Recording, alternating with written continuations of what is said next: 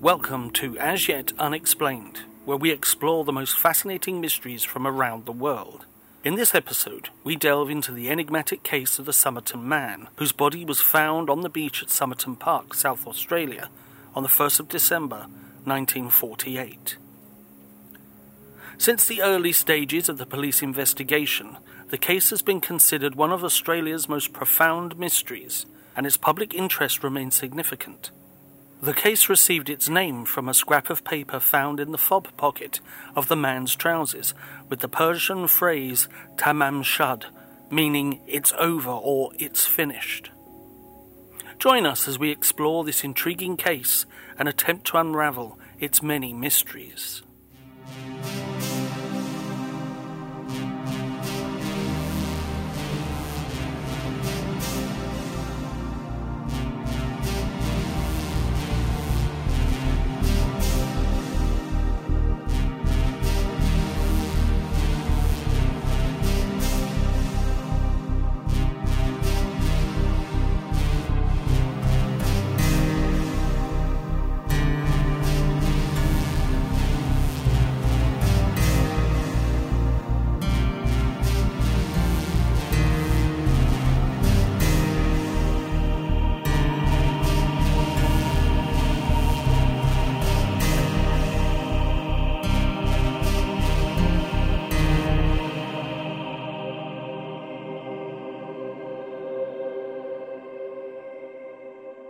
Before we begin, we would like to provide a brief warning.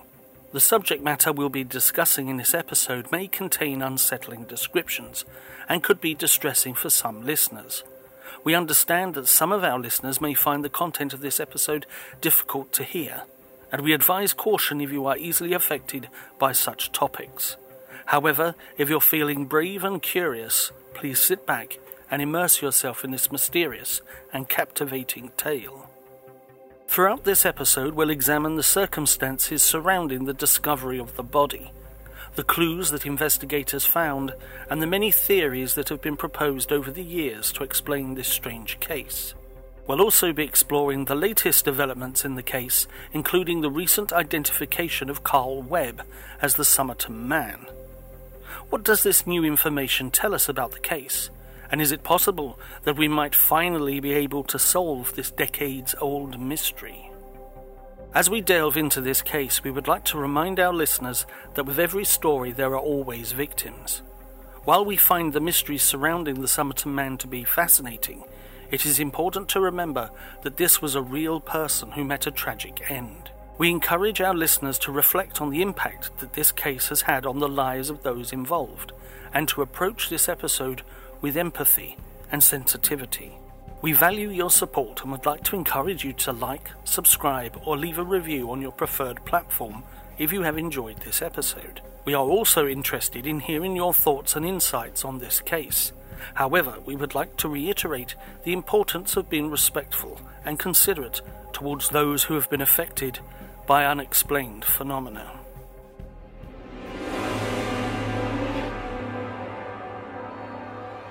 Initial discovery and investigation.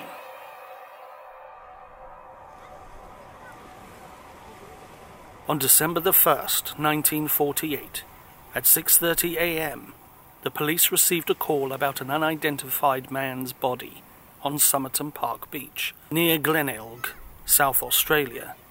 Glenelg is a suburb in the city of Adelaide, South Australia. It is located on the shore of Holdfast Bay in Gulf St. Vincent and is a popular tourist destination. The suburb has a long sandy beach which is a popular spot for swimming, fishing and boating. There are also numerous cafes, restaurants and shops in the area. Glenelg is known for its heritage architecture, including the Glenelg Town Hall and the former Bay Theatre. It is also home to several parks, including Wigley Reserve and Collie Reserve. The sleepy suburb of Somerton Park in South Australia was jolted awake on that fateful morning. The discovery of an unidentified man's body lying back against the sea wall sent shivers down the spine of the community. The man's head rested gently on the cold, hard surface, and his legs were extended before him, with his feet crossed at the ankles, as if he had simply drifted off into a deep slumber. But there was an eerie aura to the scene that could not be ignored. The man was found in a peaceful location, but there was an unmistakable darkness that seemed to emanate from his presence. The unlit cigarette lying on the right collar of his coat seemed to have been placed there with care, as if it were a clue to a greater mystery. A search of his pockets revealed several mundane items: an unused rail ticket, a bus ticket, a comb, a half-empty packet of gum, and a quarter-full box of matches. But there was something unnerving about them. Were they just random objects he happened to carry with him, or were they clues to his identity, or even his death? The man's Britisher appearance suggested he had a British or Anglo-Saxon background, and at 40 to 45 years old, he was in top physical condition. But his last meal, a pasty eaten only hours before his death, gave no indication of a foreign substance that could have caused his demise. The cause of death remained a mystery, but the suspicion of poisoning hung in the air, casting a sinister shadow over the otherwise peaceful beach.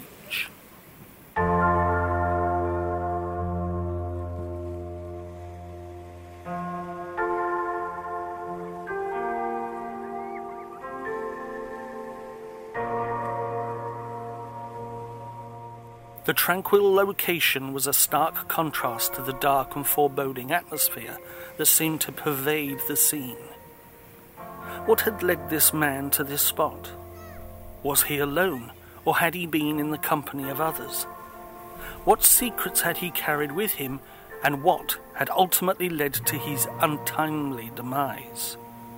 The unanswered questions seemed to swirl around the lifeless body like a menacing fog, taunting those who sought answers.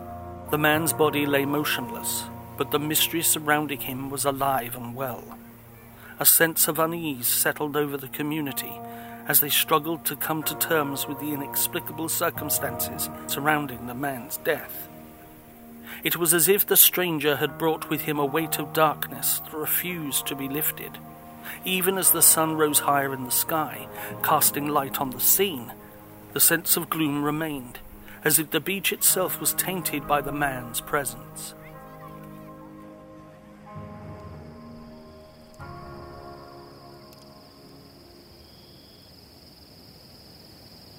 On the evening of November the 30th, several witnesses came forward to report seeing a man resembling the Somerton man lying on his back in the same spot where the corpse was later found.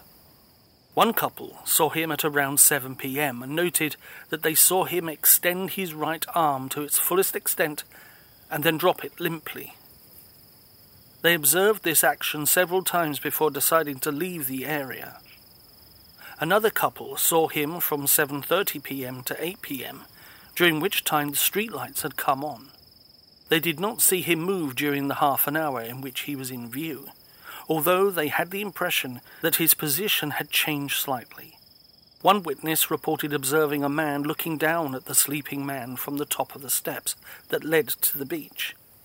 The witness described the man as clean-cut, between 30 and 40 years old, and wearing a sports coat, grey trousers and a hat. The witness reported that the man had a narrow, pointed face and small, piercing eyes. Another witness came forward in 1959 and reported that he and 3 others had seen a well-dressed man carrying another man on his shoulders along Somerton Park Beach the night before the body was found. The witness described the man being carried as aged between 25 and 30, of medium height and build, with fair to ginger-coloured hair. The witness described the man doing the carrying as about 40, clean-shaven with a medium build, wearing a grey suit and a white shirt with a black tie. The pathologist John Burton Cleland described the man as having a Britisher appearance and being approximately 40 to 45 years old. He was in excellent physical shape, 180 centimetres, 5 foot 11 inches tall, with grey eyes, Fair to ginger-coloured hair, slightly grey around the temples, with broad shoulders and a narrow waist. Hands and nails that showed no sign of manual labour. Big and little toes that met in a wedge shape, like those of a dancer or someone who wore boots with pointed toes, and pronounced high calf muscles consistent with people who regularly wore boots or shoes with high heels or performed ballet. The man was found wearing an unusual outfit, consisting of a white shirt, brown trousers, a brown knitted pullover, and a fashionable grey and brown double-breasted jacket that was reportedly tailored in the United States. The man's attention to detail was evident in the fact that he wore matching red, white, and blue accessories, including a tie, socks, and shoes. Interestingly, he also carried a narrow aluminium comb that had been manufactured in the USA. Upon closer inspection, it became apparent that all labels on the man's clothing had been removed, and he carried no hat or wallet. These details, coupled with the fact that the man was clean-shaven and carried no identification, led police to believe that he may have committed suicide. Despite extensive efforts, the authorities were not able to match the man's dental records to any known person.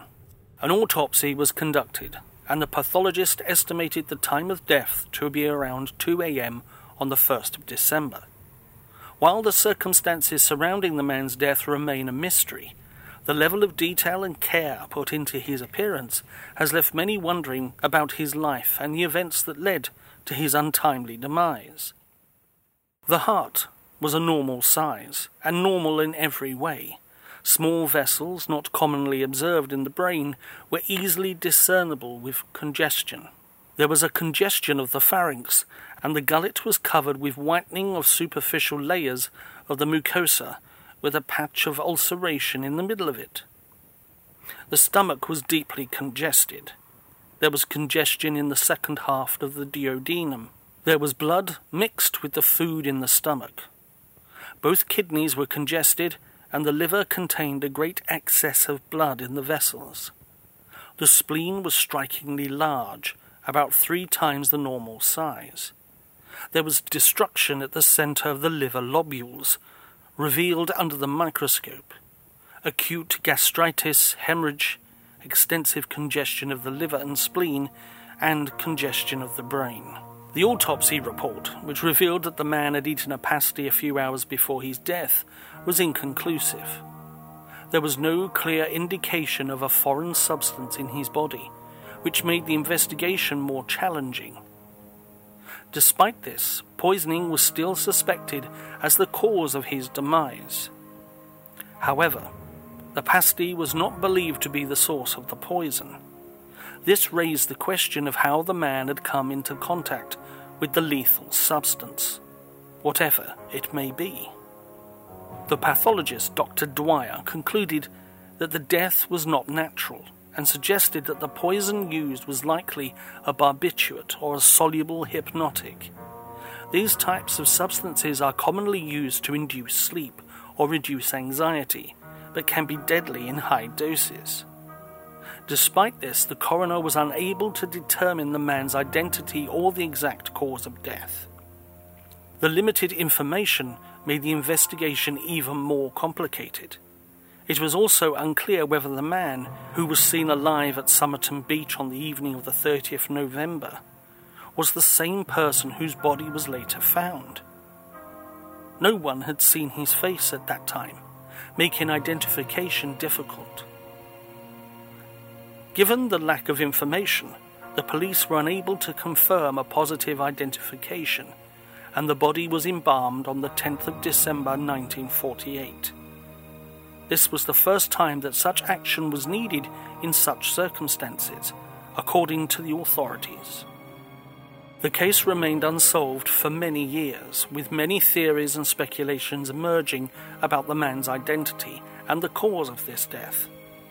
Despite numerous investigations, the mystery remains unsolved to this day, and the case is still considered one of the most intriguing mysteries in criminal history.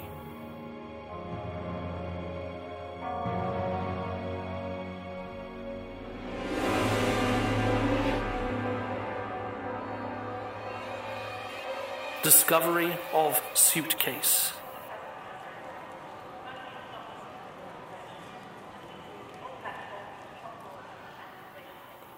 On January the 14th, 1949, a brown suitcase was discovered at the Adelaide railway station.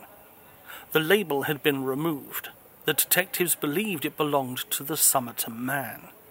The suitcase had been checked into the cloakroom of the station on November the 30th, 1948, after 11 a.m., and it contained a variety of items that left the detectives scratching their heads.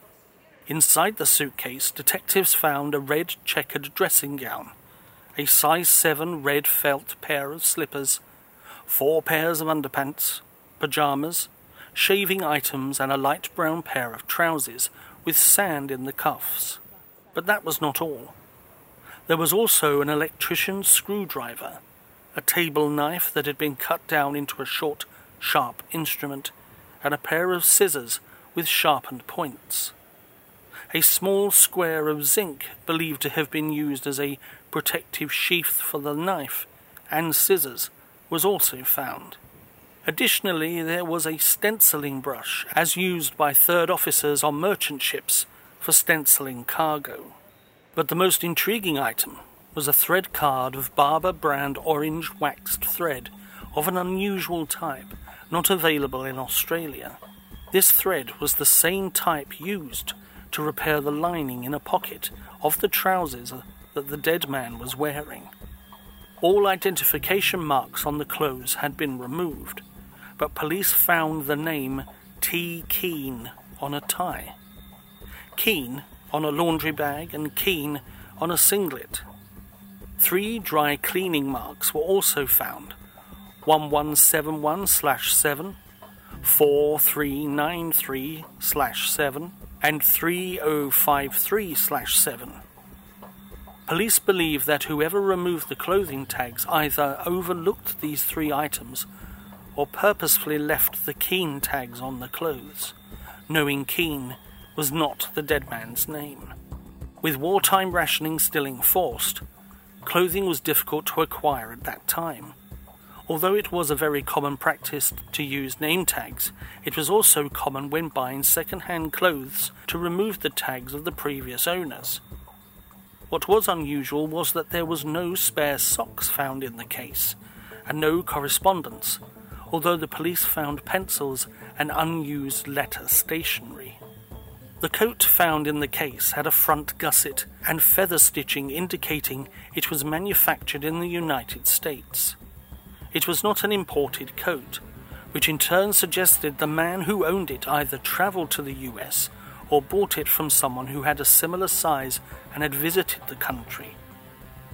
The police conducted an investigation by checking the records of incoming trains and concluded that the man arrived at the Adelaide railway station from either Melbourne, Sydney or Port Augusta via an overnight train.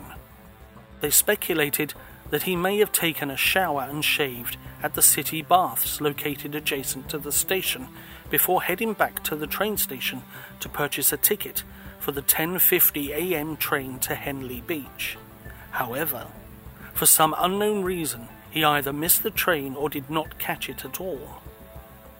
After that, he checked his suitcase at the station cloakroom before leaving the station and catching a city bus to Glenelg. The centre, named City Baths, was not a public bathing facility, but rather a public swimming pool. The railway station bathing facilities were adjacent to the station cloakroom, which itself was adjacent to the station's southern exit onto North Terrace. On the other hand, the city baths on King William Street were accessed from the station's northern exit via a laneway. There is no record of the station's bathroom facilities being unavailable on the day he arrived. In conclusion, the police had to dig deeper into the man's background to determine the reason why he missed the train and why he chose to check his suitcase at the cloakroom rather than bring it with him to Glenelg.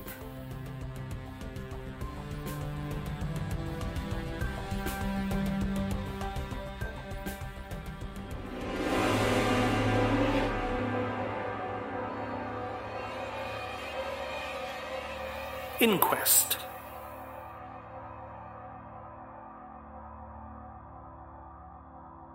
The inquest into the Somerton man's death, led by coroner Thomas Erskine Cleland, began shortly after the body was found and was adjourned until June the 17th, 1949. Cleland re-examined the body and discovered that the man's shoes were clean and polished, rather than in the condition expected of a man who had been wandering around all day. Cleland noted that this evidence supported the theory that the body may have been brought to Somerton Park after the man's death, which could account for the lack of evidence of vomiting and convulsions, the two main physiological reactions to poison. As none of the witnesses could positively identify the man seen alive the previous night as the same person discovered the next morning, Cleland speculated that the man may have died elsewhere and been dumped.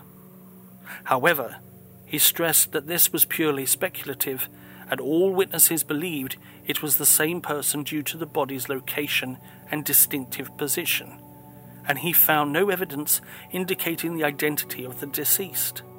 Vomiting and convulsions are the two main physiological reactions to poison. The exact cause of these reactions depends on the type of poison and how it is ingested, but they are both typically the body's way of trying to eliminate the poison. Vomiting helps to remove the poison from the stomach, while convulsions can be a result of the poison affecting the nervous system.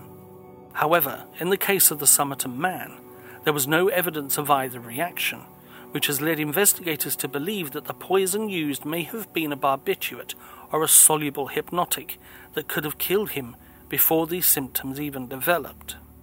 Cedric Stanton Hicks, a professor of physiology and pharmacology at the University of Adelaide, testified that a group of drugs including number 1 and number 2 were highly toxic in a small oral dose that could be difficult to identify even if it had been suspected. Hicks gave Cleland the names of these two drugs, which were not released to the public until the 1980s because they were easily obtainable from a chemist without needing to provide a reason for their purchase. Hicks noted that the absence of evidence of vomiting was the only fact not found in relation to the body, but he could not make a frank conclusion without it. Hicks stated that if death had occurred 7 hours after the man was last seen to move, it would imply a massive dose that could still be undetectable. Despite these findings, Cleland was unable to determine the cause of death of the unidentified man. Following the inquest, the authorities made a plaster cast of the man's head and shoulders, but even this effort was unsuccessful in identifying the man or determining the cause of death. The plaster cast was used to create a bust of the man, which was publicly displayed in the hope that someone would recognize him. Unfortunately, this effort was also unsuccessful in identifying the man or determining the cause of death. The cast and bust were later destroyed, but a bust made in 1949 by the artist Paul Montford is still on display at the Art Gallery of South Australia. The bust is made of plaster and is a replica of the original cast. It is believed to be the most accurate representation of the Somerton man's face and is the only known image of him.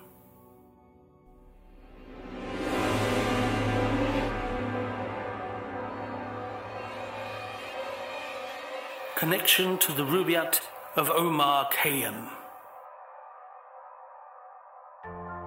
A small piece of paper with Taman Shud printed on it was found in a fob pocket sewn within the man's trousers. The phrase was identified as meaning ended or finished, and was part of the last page of the Rubaiyat of Omar Khayyam. Police located a copy of the Rubaiyat from which the Taman Shud page had been torn. A man, referred to as Ronald Francis by Detective Sergeant Lionel Lean to protect his privacy, showed police a 1941 edition of Edward Fitzgerald's translation of the Rubaiyat, published by Whitcomb and Toombs in Christchurch, New Zealand. Francis had not considered that the book might be connected to the case until he had seen an article in the previous day's newspaper. The Rubaiyat of Omar Khayyam is a collection of poems that was first published in 1859. It consists of quatrains of 4-line stanzas that explore themes of love, life, and the human condition. The book is a translation of the work of Persian poet Omar Khayyam, who lived in the 11th and 12th centuries.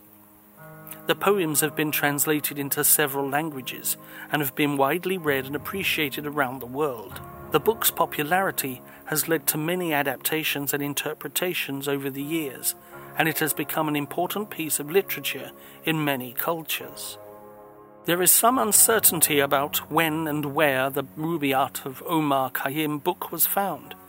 Some reports suggest it was found about a week or two before the body was discovered, while others suggested it was found shortly after the man was found on the beach. This is significant because the man is believed to have arrived in Adelaide the day before the body was found. If the book was found 1 or 2 weeks before, it implies that the man had visited Adelaide previously or had been in the city for an extended period.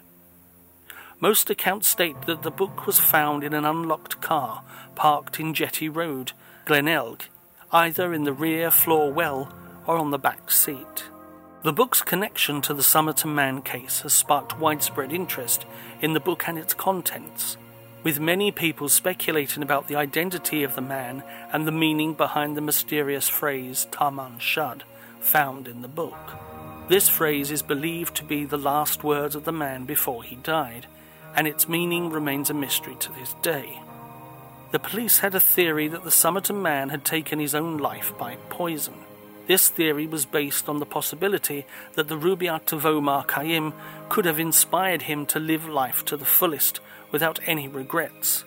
However, this theory lacked supporting evidence. When the book was found, the words Taman Shud were missing from its last page. The back of the book contained faint indentations, which were believed to be an error in encryption. The indentations represented 5 lines of text in capital letters, with the second line struck out. The scrap of paper found in the fob pocket of the Somerton man's trousers is believed to begin with the letter W, although the first line of text is unclear. The line of text below it reads MLIAOI, with the last character in the line of text looking like an L, but is actually formed from an I and the extension of the line used to delete or underline the line of text. There is an X above the last O in the code, but it is not known if this was significant to the code or not.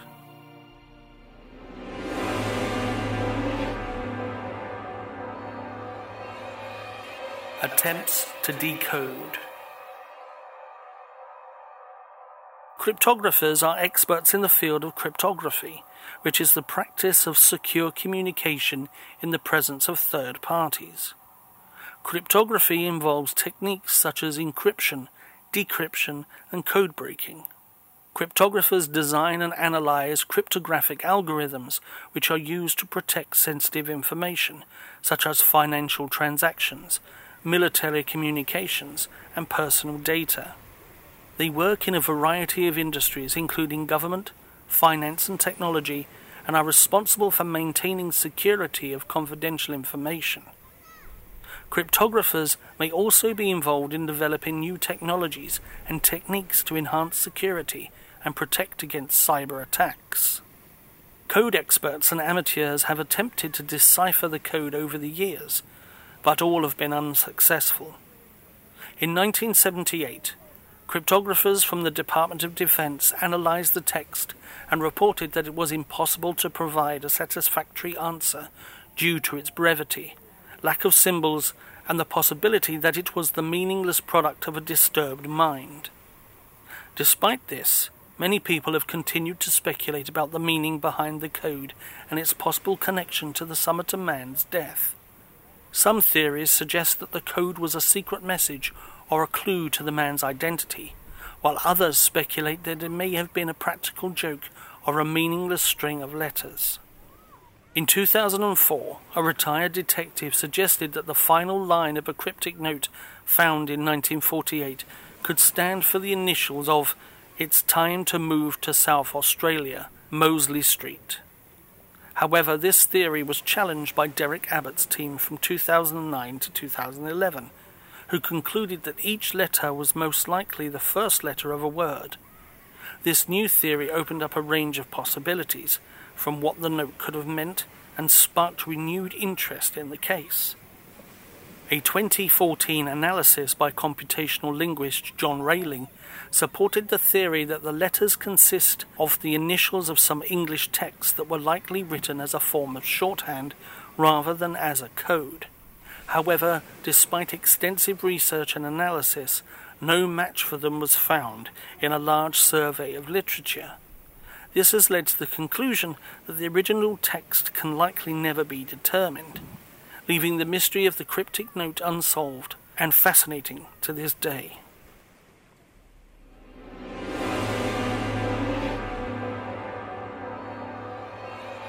Jessica Thompson and Alf Boxall. Jessica Ellen Jo Thompson was a nurse who lived in a house located about 400 metres away from where the body of the Somerton man was found. Her phone number was discovered in the back of a book, which led authorities to investigate her connection of the case. Thompson reported that an unknown man had attempted to visit her late in 1948 and asked a next-door neighbour about her. It is unknown whether this man was connected to the Somerton man case, but his actions have been considered suspicious by investigators. Thompson's proximity to the scene of the crime and her interaction with this unknown man have made her an important figure in the investigation of the Somerton man case. Further research into Thompson's life and connections to the case may provide important clues into the identity of the mysterious man and the circumstances surrounding his death. During the investigation, Thompson denied having any knowledge of the Somerton man, how he obtained her phone number, or why he chose to visit her suburb on the night of his death. However, in a 2002 interview with Jerry Feltus, it was suggested that Thompson was either being evasive or she just did not wish to talk about it, and that she was aware of the identity of the Somerton man. This has raised questions on whether there was more to the relationship between Thompson and the Somerton man. She said to me she knew who he was, but she wasn't going to let that out of the bag, so to speak. You pretty much do accept that she was a spy. I think so, yes. She had a dark side, and a very strong dark side.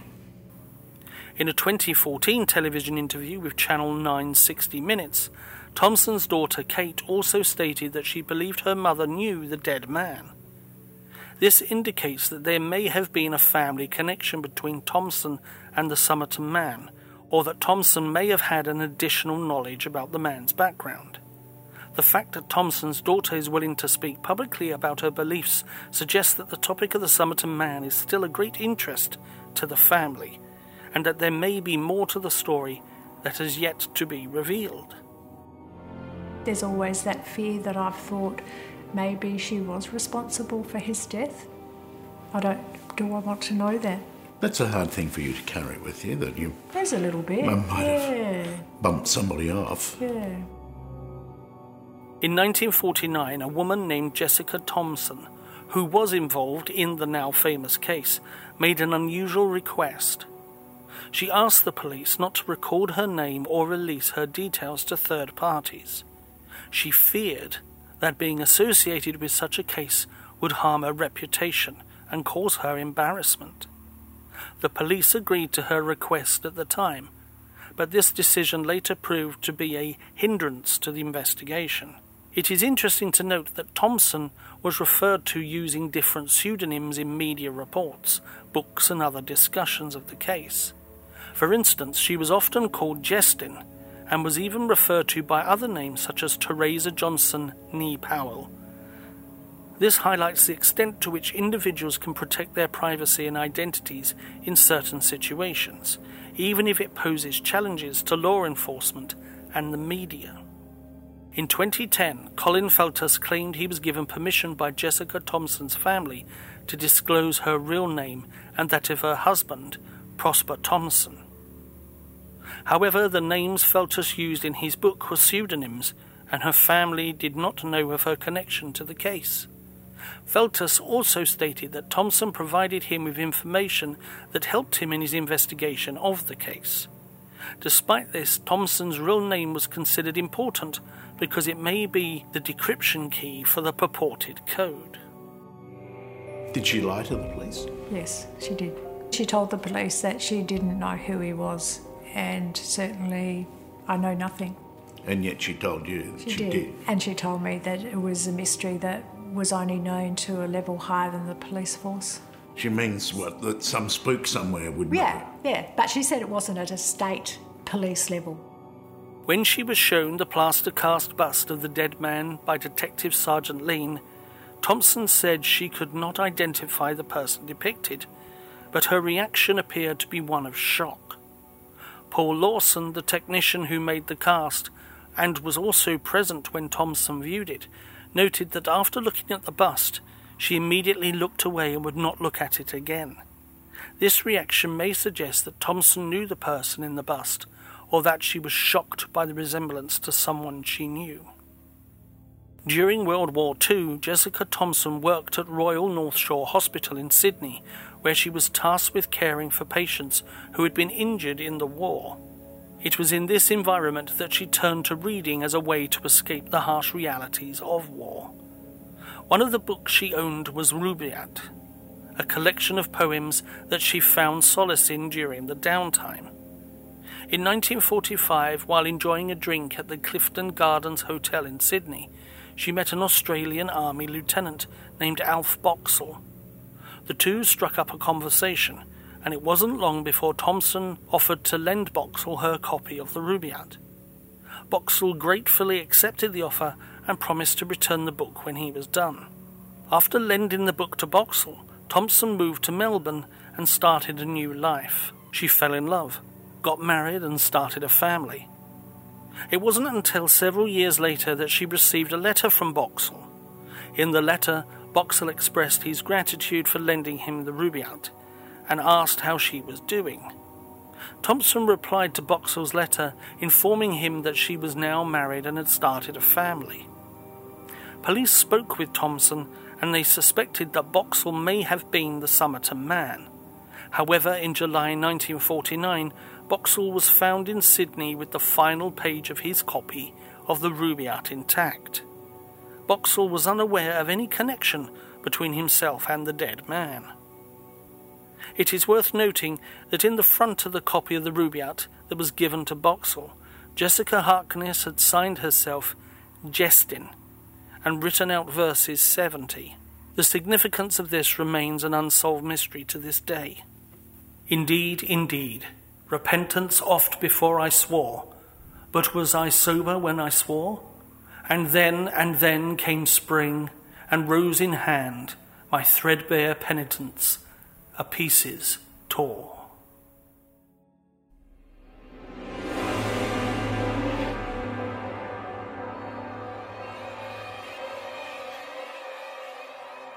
Media reaction.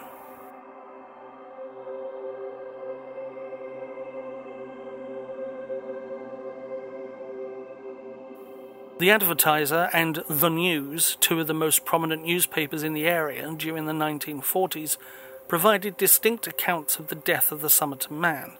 While both publications covered the story, they did so in their own way. The Advertiser, for instance, mentioned the case in a brief article that appeared on page 3 of its morning edition on December 2nd, 1948. The article, which was titled Body Found on Beach, provided only the most basic details about the discovery of the body on Somerton Beach. In contrast, the News, which was known for its in-depth coverage of important events, provided a much more detailed account of the case. Its article, which appeared on the front page of the December 2nd, 1948 edition, described the man's clothing, physical appearance, and the mysterious circumstances surrounding his death. The news also provided extensive coverage of the subsequent investigation, including interviews with witnesses and police officials. Overall, while both newspapers covered the case, they did so in a way that reflected their own unique style and approach to journalism. A body, believed to be E.C. Johnson, about 45, of Arthur St. Paynham, was found on Somerton Beach opposite the crippled children's home yesterday morning. The discovery was made by Mr. J. Lyons of White Road, Somerton. Detective H. Strangway and Constable J. Moss are inquiring. 58. According to a journalist who wrote about the case in June 1949, the Somerton man left behind only speculation and an empty glass, alluding to the line in the Rubaiyat. This has led many to speculate about what really happened to him. Was he poisoned by someone who knew about unidentifiable poisons? If so, this suggests that there might be something more serious going on than just a mere domestic poisoning. Perhaps the culprit had advanced knowledge of toxic substances or even access to a laboratory. The discovery of the unknown man's body on Somerton Beach in 1948 marked the beginning of a decades-long investigation that is yet to yield conclusive answers. Despite extensive efforts, authorities have been unable to determine the man's identity or the cause of his death. The case has been shrouded in mystery, with many theories and speculations emerging over the years. In this episode, we explored the circumstances surrounding the discovery of the body, the clues that investigators found, and the many theories that have been proposed over the years to explain this strange case. The shadow of the mystery seems to linger, casting a chill over those who dare to delve into the depths of his story. Next week, in part 2 of our investigation into the Somerton man, we will continue to explore the many mysteries surrounding this enigmatic case. We will delve deeper into the clues left behind by the man, including the items found in his suitcase, and examine the many theories that have been proposed over the years to explain his death. We will also explore the latest developments in the case, including the recent DNA testing that has shed new light on the Somerton man's identity. Join us as we continue to unravel the fascinating and mysterious case of the Somerton man. Thanks for listening.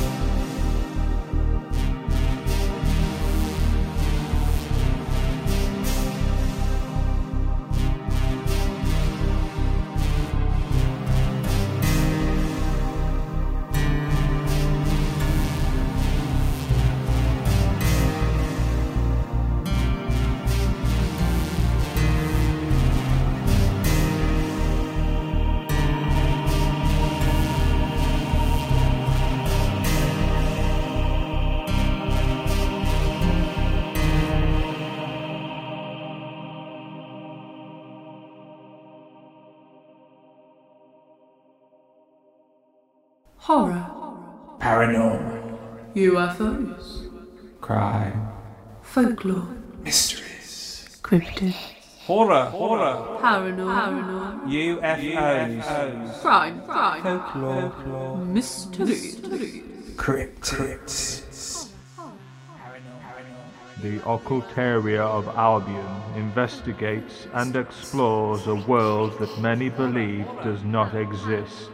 A world of the uncanny, where man's most ancient fears are allowed to run freely. It is not to be found in some faraway mystical land. This world is beneath your feet, at the shopping centre, across the road, and around the corner from where you live. Discover the world of the Occultaria of Albion, paranormal publications and podcasts. Go to occultariaofalbion.co.uk to discover more.